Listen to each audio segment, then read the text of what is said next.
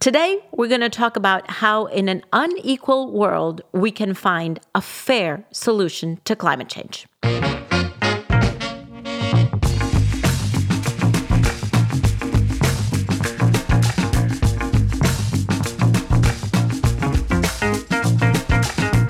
Hello and welcome to Outrage and Optimism. I'm Tom Rivett-Carnac. I'm Christiana Figueres. And I'm Paul Dickinson. This week, we talk about the issue of fairness in climate change. How do we determine whose responsibility it is to take action to solve this issue? And how can we come together to make progress in a way that feels fair for everyone? Plus, we talk to Ángel Gurría, Secretary General of the Organization for Economic Cooperation and Development, OECD. Thanks for being here.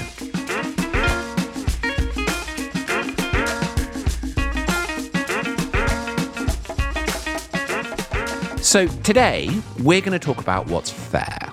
We know when it comes to climate change that we need to reduce our emissions by half in the next 10 years, and we need to get them to zero 20 years after that. Science is extremely clear about that for us to have a chance at keeping to 1.5 degrees and not experiencing all the very, very many negative impacts that come with getting even to 2 degrees.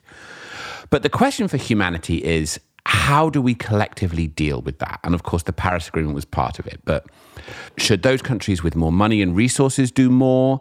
Would it be fair for the emerging economies that now have many more emissions from things like coal to actually step up and do more? That's the issue. And it's a huge issue that we're going to try and get our arms around today. Well, you know, Tom, you said we have to reduce our emissions. We have to start by defining who's our. Who are we talking about? Humanity. Humanity. Yeah, okay. Humanity. The emissions that come from the human presence on this planet. Okay, wonderful. Yeah. But defined. We're all equal, but some of us are much more equal than others. Voila, the problem, right? Right, exactly. That's the problem. So historically, just to make things as simple as possible, historically, the industrialized countries have put out most of the emissions in the past, and hence could be deemed to be more responsible. However, it is the developing countries, particularly the large emerging countries, that are going to be putting out, according to business as usual, most of the emissions into the future. So here we have, first of all, a past and future into two groups of countries. Now, even in those two large groups of countries, again, some are much more equal than others. Yeah. So how would you divide up that pie inside them? Well, I mean, this was one of the reasons why I realized that I would be a terrible UN diplomat, was whenever at the UN countries started talking about this and explaining their point of view, I would believe everybody, because everybody had a good logical basis for what they were saying. Right. But they're all right. Everybody is often right, yeah. Yeah. So how do we deal with that, Paul? Well, we muddle through, which is what we've always done. And, you know, even within countries, you've got people with private jets, and then you've got people who travel on the bus or take the bicycle. But what we do is we solve problems by thinking hard about how to solve them, getting new technologies, getting mass movements going, and ultimately using truth, justice, and science to deliver a perfect future for all mankind and womankind and all every other amen. So Paul's, the solution we have is just use truth, justice, and science. So that's a plan, I suppose. It's actually a brilliant plan and much underestimated. And leading organizations like the OECD strongly promote this kind of integrated thinking and problem solving amongst and within nations. Right. Well, that's a nice segue there. So let's cut the problem down ever so slightly. Let's talk about it in two pieces. First of all, I think there is fairness between countries, between one country and another.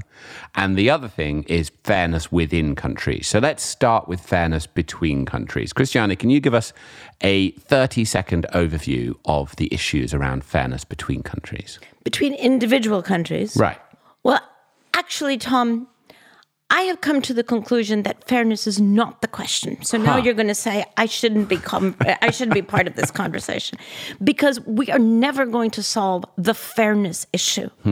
Because looking at the fairness is actually looking at this from the point of view of the burden, the responsibility, and the scarcity of what we have here. And no one is ever going to say, "Oh yeah, sure, I'll draw the short stick. I'll take the small piece of the pie." So I think the only way to get out of this is, first of all, certainly to support developing countries in the transition that they have to undertake. Support them with money? Support them with money, with technology, with political support, with capacity training, with everything. Okay. This is about understanding why those who decarbonize are actually strengthening their economy as opposed to debilitating their economy. So let me put it this way. I just went running, and I was thinking, if I were competing for my health with someone else who's running, well, first of all, everybody else would win because I don't run that much.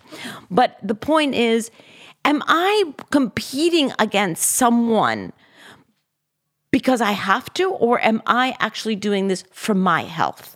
And I think that is the turn, the mental shift that we have to do.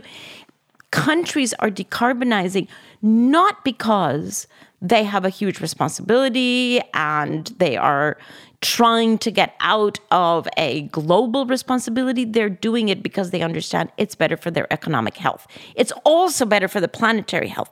But in as much as we understand that, we're actually going to get much more progress. Yeah, no, I get that. I think that the nice thing about cutting it that way, and, this did in part come back to what was in the Paris Agreement around seeing this as an opportunity to be grasped rather than a burden to be shared, is it enables you to just flip the thinking on it rather than try and win the game of what size slice of pie do you get. But, we also have to get a sense of, are we on track and are we doing enough? And if we're not, some people are going to have to step up and do more. Yes, but when I'm running, seriously, then I know how long I'm going to run. And I have milestones on that road. And I can check, on my time, am I running at the pace that I'm supposed to? Am I covering the distance that I'm supposed to? So it's not that, all of a sudden I'm going to say, right, all of this is kumbaya, how wonderful. We're all going to get healthier. We're all going to have stronger economies, and not measure. We have to constantly measure. And we have to constantly measure against the milestones that have been set by science. And if we're on track, fantastic. And if we're not, we have to figure out how are we going to accelerate.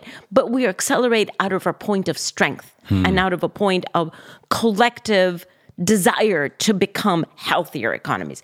It's very difficult to strengthen out of a point of regulation or punitive measures. And people want a certain amount of kind of utility. That's the point. And we have to recognize that pretty much without exception, no one has suggested there is any utility really coming from greenhouse gas emissions. It's a pollutant, right? When we were getting cigarettes out of society, we didn't think, how are we going to ration the amount of cigarettes we can smoke between the different nations, and give everyone an allocation and, the richer countries could carry on smoking longer. No, we recognize we've got a problem here with a pollutant that was actually killing people, and we just got rid of it. And the way we did it was we put bigger and bigger taxes on tobacco.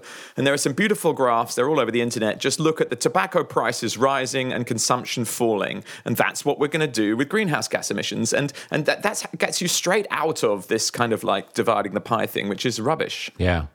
So shortly we're going to go and talk to Angel Gurria, who is the Secretary General of the OECD, who has thought an enormous amount about... What is the OECD? I think we should get Paul Dickinson to tell us. Okay, so the OECD is, and this is kind of an inappropriate thing to say, but it's a kind of business class United Nations. And I mean, with all the attendant problems and ethical difficulties, but I've flown business class once, at least in my life, and it's more comfortable. And what am I driving at? The OECD is actually far more progressive and positive than you might expect. It's rich democratic countries who share ideas. I'm going to give you one thing that they've done that just blows my mind.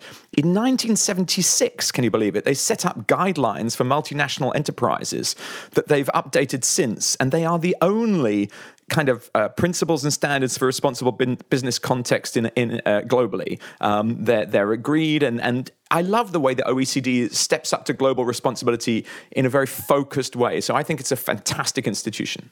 But sorry, just for the facts, Paul. So it is a multilateral organization of which all of the industrialized countries are members. In fact, some developing countries are members because Mexico, for example, is both OECD and developing. But it's basically the larger economies. And they're all members. They're headquartered in Paris. And the organization is led by Angel Gurria. So it's like a UN for rich countries. It's a UN for richer countries, For richer countries, yeah. So just before we go and talk to him, let's just touch on the other point we were going to talk about here. Sorry, he would probably also want us to clarify that there are some developing countries that are actually in observer state. Uh-huh. And his status as Secretary General is kind of like UNSG, goes to all the head of state meetings, the G20, the G7. That's his sort of status on the international stage. Yes, he is, from a protocol perspective, he is considered a head of state. Uh-huh, okay. So just before we go and talk to him, let's just quickly touch on that other point about fairness within countries, because I know that this is something also that he has been really focused on. And I mean, last year I went to West Virginia, to coal country, to McDowell County, which is the county that voted most overwhelmingly for Trump. And it is completely dependent on coal mining. And the coal mines are closing down. Under Obama, they were. I don't know what's happened now under Trump. And it's led to this incredibly widespread unemployment throughout the county. Opioid epidemic is rife. 6 in 10 children are being raised by someone other than their parents as a result of all of this. And it is an image of collapse in our midst. And it's sort of heartbreaking. And I found it kind of disquieting because on one level, I've worked most of my life to kind of make things worse there because I believe that coal is creating enormous damage in the world. But I also see that that's had a major impact on those specific individuals. And we can say there's going to be more jobs in solar panels, more jobs in wind, but that doesn't make any difference to those particular people. So let's just talk briefly before we go and see Angel Gurria about how we can be fair to people inside countries. Well, but you've taken this to a different level. It's not just inside countries. You've actually taken this to the fairness of people who depend on the industry that needs to exit the economy. But how can you be fair to those people who, through no fault of their own, are dependent upon industries that have to move on? It's not very difficult, Tom. I'll tell you how you do it. You do something that actually used to happen, okay, and then stopped happening, and it was called government intervention. I mean, and it's not got such a great reputation these days because certain schools of thought have said that the government can't get involved in anything at all. But throughout history, whole industries have disappeared and been replaced by technology, and societies haven't ground to a halt, and we haven't had this kind of disaster like the one you described before. It's when the government doesn't feel, for some reason or other, ideologically or whatever, that it's capable of kind of protecting and doing its job, which is looking after its citizens who are undergoing a transformation, then at that point, you do get these problems. But it is not beyond the wit of nations to look after groups of people who are suffering, which is what happens when there's an earthquake or something. Well, yes. And I think there are a couple of avenues to this. So, yes, the 50,000 people who depend on coal in the United States could definitely be given early retirement and thanked for the work and looked after, and given proper health insurance, which is really what they need, because by now they all have black lungs. But it's not only government. It actually can be a combination of both public and private efforts. So I'm thinking right now of Spain, where Spain has actually decided that they're going to move beyond coal. And what they have done in closing or in deciding to close all the coal plants is the coal mines and the plants is that they have put a transition plan in place that most of the companies, if not all, are actually embracing. Because you don't close a coal mine from Sunday to Monday. You actually, once you decide that you're going to close it, there's a 3-year process that needs to be engaged in to properly close a mine. And so the people who have been engaged in mining are then engaged in closing the mine. The amazing thing striking about that, and that hasn't been covered very much in the news, is that precisely the coal areas in Spain that under this new regulation of closing coal, you thought would have not voted for the left-leaning party in power, are actually the areas where that left-leaning party got most of its growth and political support in the recent elections. Why? Because the people living there understood that the government is really on their side. Right. You know, if no mother or grandmother of men who have been working in a coal mine want their children or their spouses to continue working in a coal mine, we would all want our, and particularly men, because it's almost all men, to have a much better job that is not so terrible for health and working conditions. And so these people have realized that the government is on their side, that yes, they're going to close coal, but they are doing it not just in a fair way, they're doing it in a very, very caring and progressive and really well thought way. And they got most of their political support. Yeah. I think that's a really nice example, as you know, because of the outcome there, but also because it's instructive in terms of how we can get democratic systems to actually allow these sorts of changes, right? The kind of transformation we're talking about will only happen with the consent of the majority of the people. And that requires both a plan for sort of decarbonization and creating this new economy, but also looking after those individuals. Otherwise, you get situations, arguably like we had in Australia a few weeks ago, where it was called the climate election, and the party that was projected to win, that was going to be more ambitious on climate, lost. And much of that analysis that came out afterwards suggests that's because they didn't have a plan for those people who were going to be suffering individually from that change. Sorry, hasn't Australia been having climate elections for the past 12 years? Well, the most recent climate election. The most recent, It's true, Christiana. It's true and it's a fact, and it's a fact and it's true. So that's Australia for you. But I mean, what it teaches me is that, you know, we work in climate change. You know, people would say, you know, you're working in an environmental protection or something, but we can't divorce that from social protection, that they are united, that we are trying to look after people and the planet, and you can't ignore either. Totally. All right, guys, we better go and talk to Ángel Gurría. This is the way I would pronounce his name. Ángel Gurría. Christiana, the long years of disappointment in my Spanish will not come to an end now.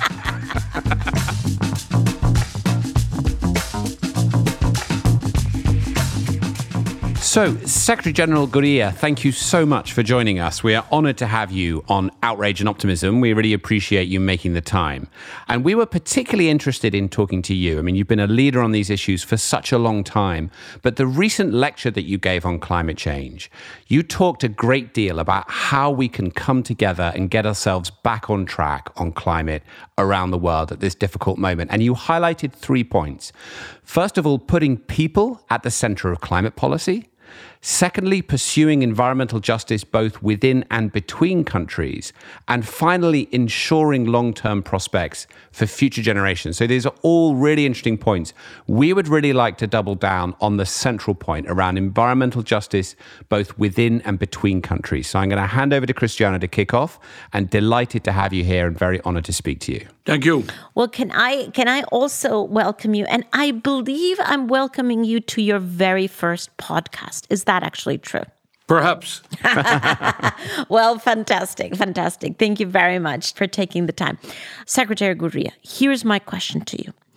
Do you not think that because developed countries definitely have very clear historical responsibility, as well as the financial, technological, institutional stability to be able to deal with climate change, and developing countries are coming up in their development? How do we square that circle? Because yes, we agree that everyone has a responsibility, but should developed countries not be making more space for developing countries as we move into a zero net emission world by 2050?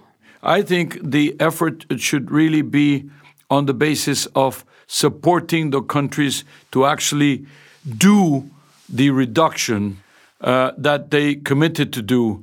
Because let me just remind our audience today that even if everybody delivers 100% of their commitments in Paris, we will still be above the 2 degrees, maybe at 3.5 degrees. Substantially, yeah, 3.7 by some accounts, 3.7 degrees. I would say that there is an issue here that has to do with the accelerator element or the accelerating element of finance. So I would go on the money side.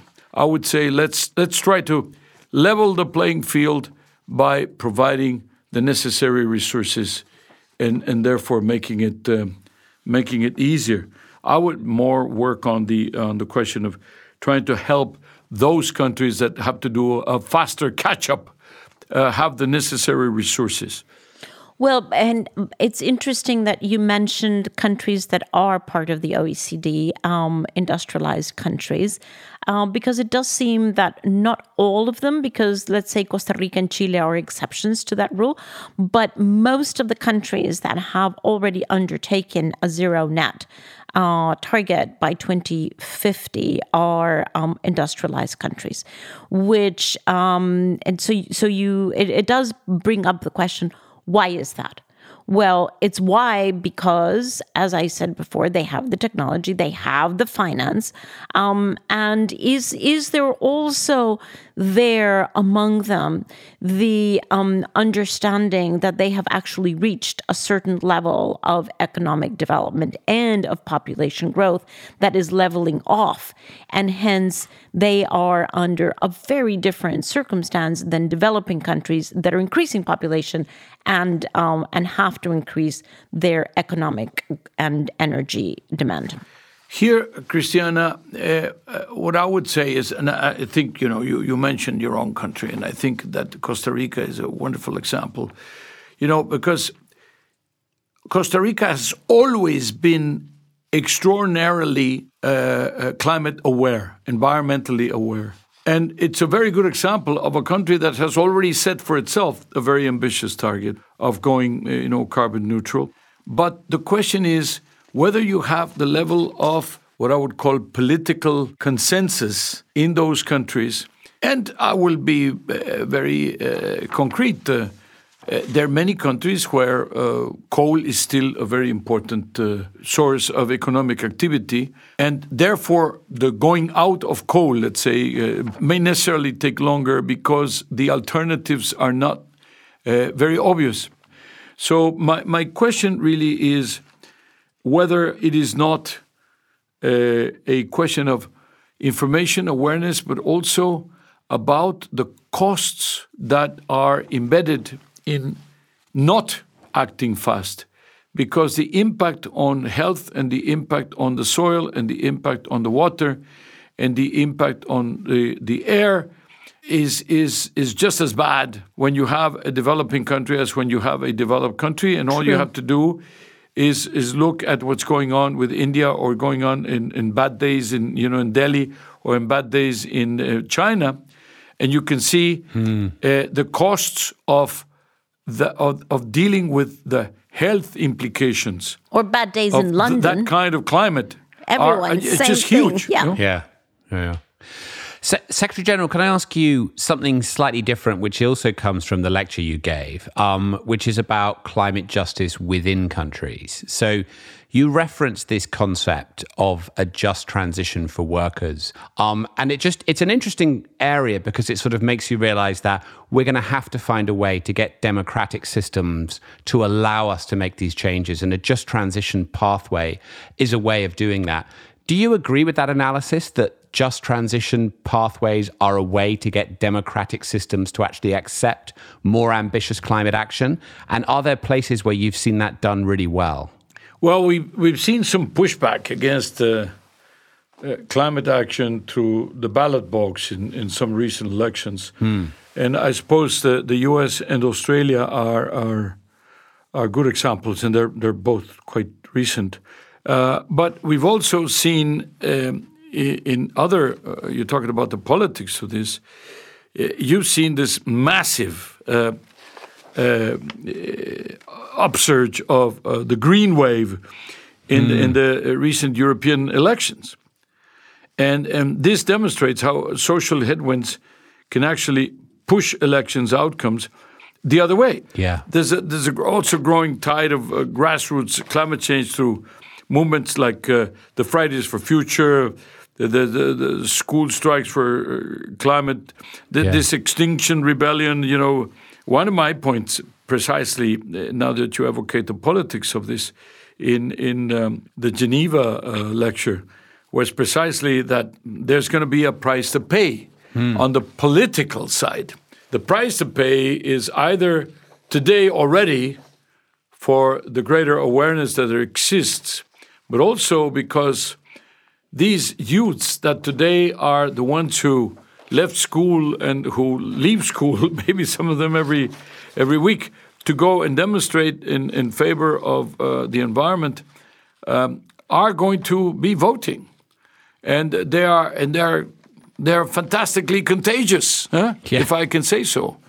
And I can tell you, I mean, the messages are so overwhelming, so mature, so strong, so powerful, so difficult to refute, to simply, to suggest anything against them. Right. Even the major oil companies are taking notice. The head of OPEC is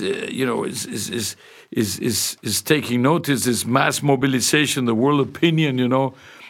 Today, the wave of awareness is there. It's strong. It's very important. On the other hand, I think we should emphasize it's the first one of my items going back to putting people at the center of the whole equation here. It's when you put people at the center, when the whole question of the logic of justice within and between countries and then the long-term issues make sense, because this should be people-driven first and foremost. Well, we totally agree, people-driven. And I think we also have to be very realistic that our world moves according to price. How are we going to finally be able to put a proper price, a proper valuation that really differentiates between the value of nature and human beings and the cost of climate change? We have seen so many different efforts, and they're all significantly ridiculous, frankly, in terms of their cost. 2, 5, 7 tons, $7 a ton just doesn't cut it. When do you think we're going to have either the political space to put a proper price or the economic imperative to do so? I believe that is the single most important precondition to win the war. And the reason is that if we do not make the emissions expensive enough, we will not change the behavior.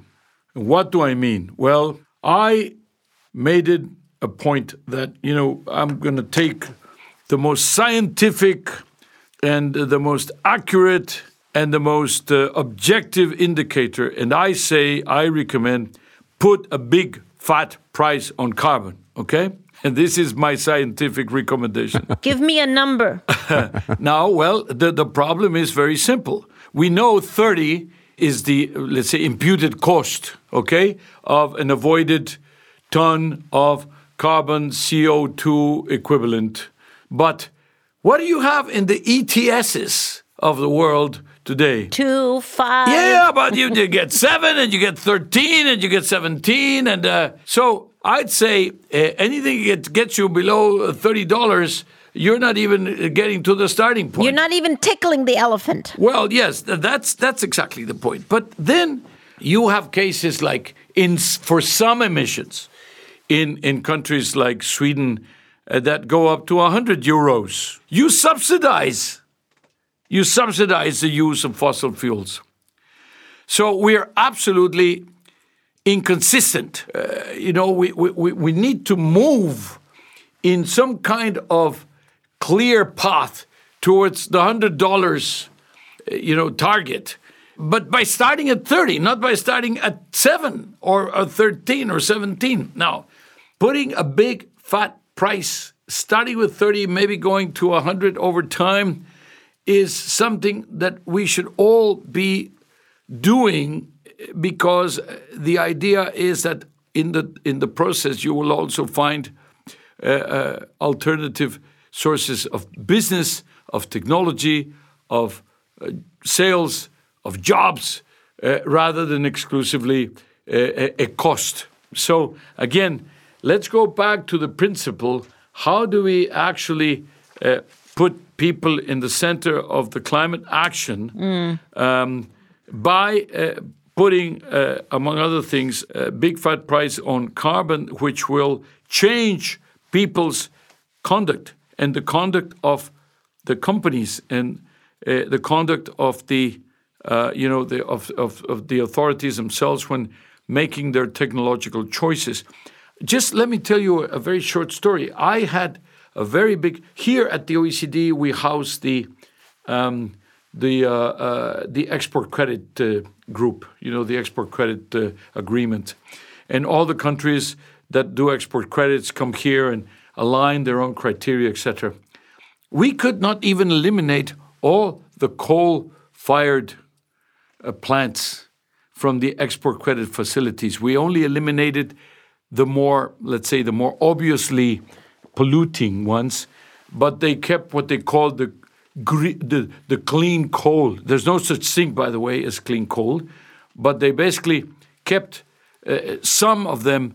And this is the OECD countries. These are the ones that you said, oh yeah, but they're all the developing ones. They're the ones who are moving faster. Well, there were some that were so interested that you could basically not eliminate for export credit. That means they're not using them themselves. They're finished constructing, or building new coal-fired plants. But they're selling it to developing countries. And the developing countries are going with a mirage that the installation costs and the cost of the hardware in the short term is lower, and then they'll take the things, and then they get long-term financing, and they buy the stuff. And then, of course, they have to pay the consequences in the next generations, because there are going to be so many people who are going to be having lung diseases and diseases borne by bad air. This is the most serious intergenerational choice, the most serious intergenerational responsibility that we have. And it's not just theoretically to say, we were the world we leave to our children and grandchildren. No, the problem is that it is real that we are abusing the resources of the planet, and therefore putting ourselves in a situation where the benefits that we have received are no longer replicable for the future generations. And therefore, we have to very seriously consider, how can we stop this process? We're not delivering on Paris. We are starting only the cycle, the 5-year cycles, where Fabius and yourself, Christiana, were brilliantly defined this 5-year setting system that made it possible to have the agreements, because everybody had a chance to kind of relook at the thing again. But the problem is that it's not happening. We need to create a new wave of awareness of the fact that this is not moving fast enough. Absolutely. And the young people are reminding us of that. Secretary Gurria, thank you very, very much. Here's what I take: a big fat price on carbon pollution, because that's what it costs to save millions of lives. Thank you very, very much. Really appreciate your taking time to join us on Outrage and Optimism. Thank you. Very good. Wonderful name, by the way, because you need both. You need both. You need absolutely both. Almost for any cause, you need both. And what is your personal balance between outrage and optimism? Oh, well, when they ask me whether I'm optimistic or pessimistic, I always say I'd rather be activistic.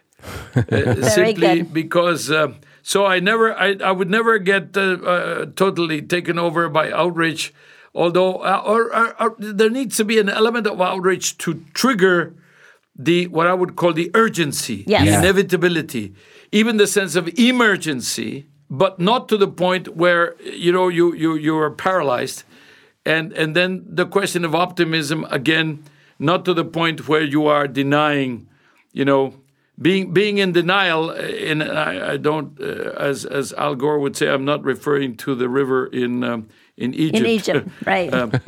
But I think being in denial and maybe thinking that everything is possible sometimes has, or that we can catch up very fast, sometimes has made us lose ground. Right. Because you really have to be running scared. You have to be running scared. Scared. Well, I am now changing your title. Activist Gurria. Thank you very, very much. Okay.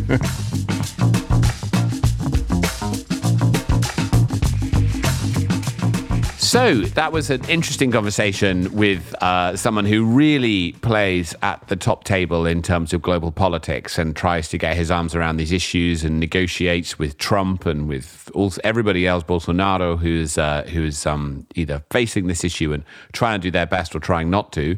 What do you guys leave that conversation with, Christiana? Well, I was taken by the fact that he so clearly sees that financial support to developing countries is where it's at. Yeah. And in his recent climate change speech, he was very, very clear about that. It's not surprising coming from an OECD perspective, from an industrialized country perspective. It's not surprising that that's the way he sees it. But it is refreshing that he admits that that piece has to be there. Because sometimes developed countries, industrialized countries, have a hard time admitting that they really do have to be much more financially as well as technically supportive of developing countries. And that is not something that he is equivocating on at all. At all, right. I was absolutely delighted to hear him call clearly and unequivocally for a big fat price on carbon, really high. And that's what it's all about. The former chair of Shell recently in the Financial Times wrote a letter saying we should have a $100 a ton tax on carbon and Extinction Rebellion should support that. I think we're getting to the point now where we're talking about really high carbon prices, which we all know will change behavior and kind of solve this problem and give government tax revenues to help poorer people, less economically advantaged people through the transition. But the one thing he didn't mention was why that hasn't happened, which continues to be that lobbying, often by private businesses or public companies, against big fat carbon taxes, which is where I think, once again, the OECD's guidelines for multinational enterprises, helping to get them, for example, out of the political process are so important. So I was delighted by the interview. I thought it was great. Yeah. I was really struck by, because I've sort of, it's possible to look at the world at the moment and think that parties that are ambitious about climate change are taking a political toll and are suffering politically as a result of that. But I mean, he is a very astute, successful politician who really understands that world. And he was very clear that it is parties that don't get on top of climate change that either are in some places or are beginning to pay a higher political price. And I mean, that changes everything as well. And that makes possible things like a carbon tax, et cetera, et cetera. So I think the weaving together of the different elements that he talked about was very positive and very, very hopeful. Very. And he is, we were just interviewing him, but if you hear him speak in public, right, he is just an absolute enthusiastic, ardent supporter of climate action, both in the global north, also in the global south, but certainly being very much of a thorn in the side for industrialized countries to do what they have to do. Get them to do what they need to do. Great. I mean, what is it? He said, if I quote the OECD website, finding evidence-based solutions and organizing for global standard setting. Our movement has a great friend in the OECD. That's so exciting.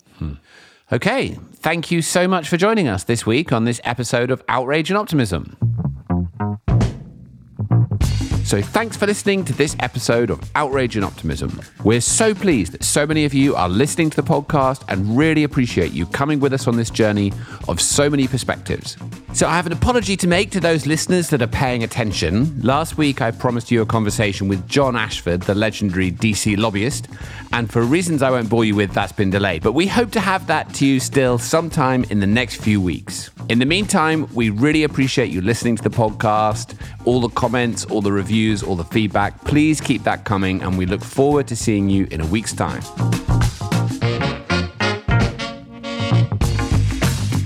So Outrage and Optimism is a production of Global Optimism. It is produced by Clay Carnell. The team includes Pete Clutton-Brock, Chloe Revel, Natasha Rivett-Karnak, Marina Mansilla, Alejandra Vargas Morera, Callum Grieve, and Zoe Cholak-Antich. I'd also like to thank Nigel Topping and Michael Northrop. You can connect with us on Facebook, Instagram, and Twitter, and please do subscribe. We'll see you next week.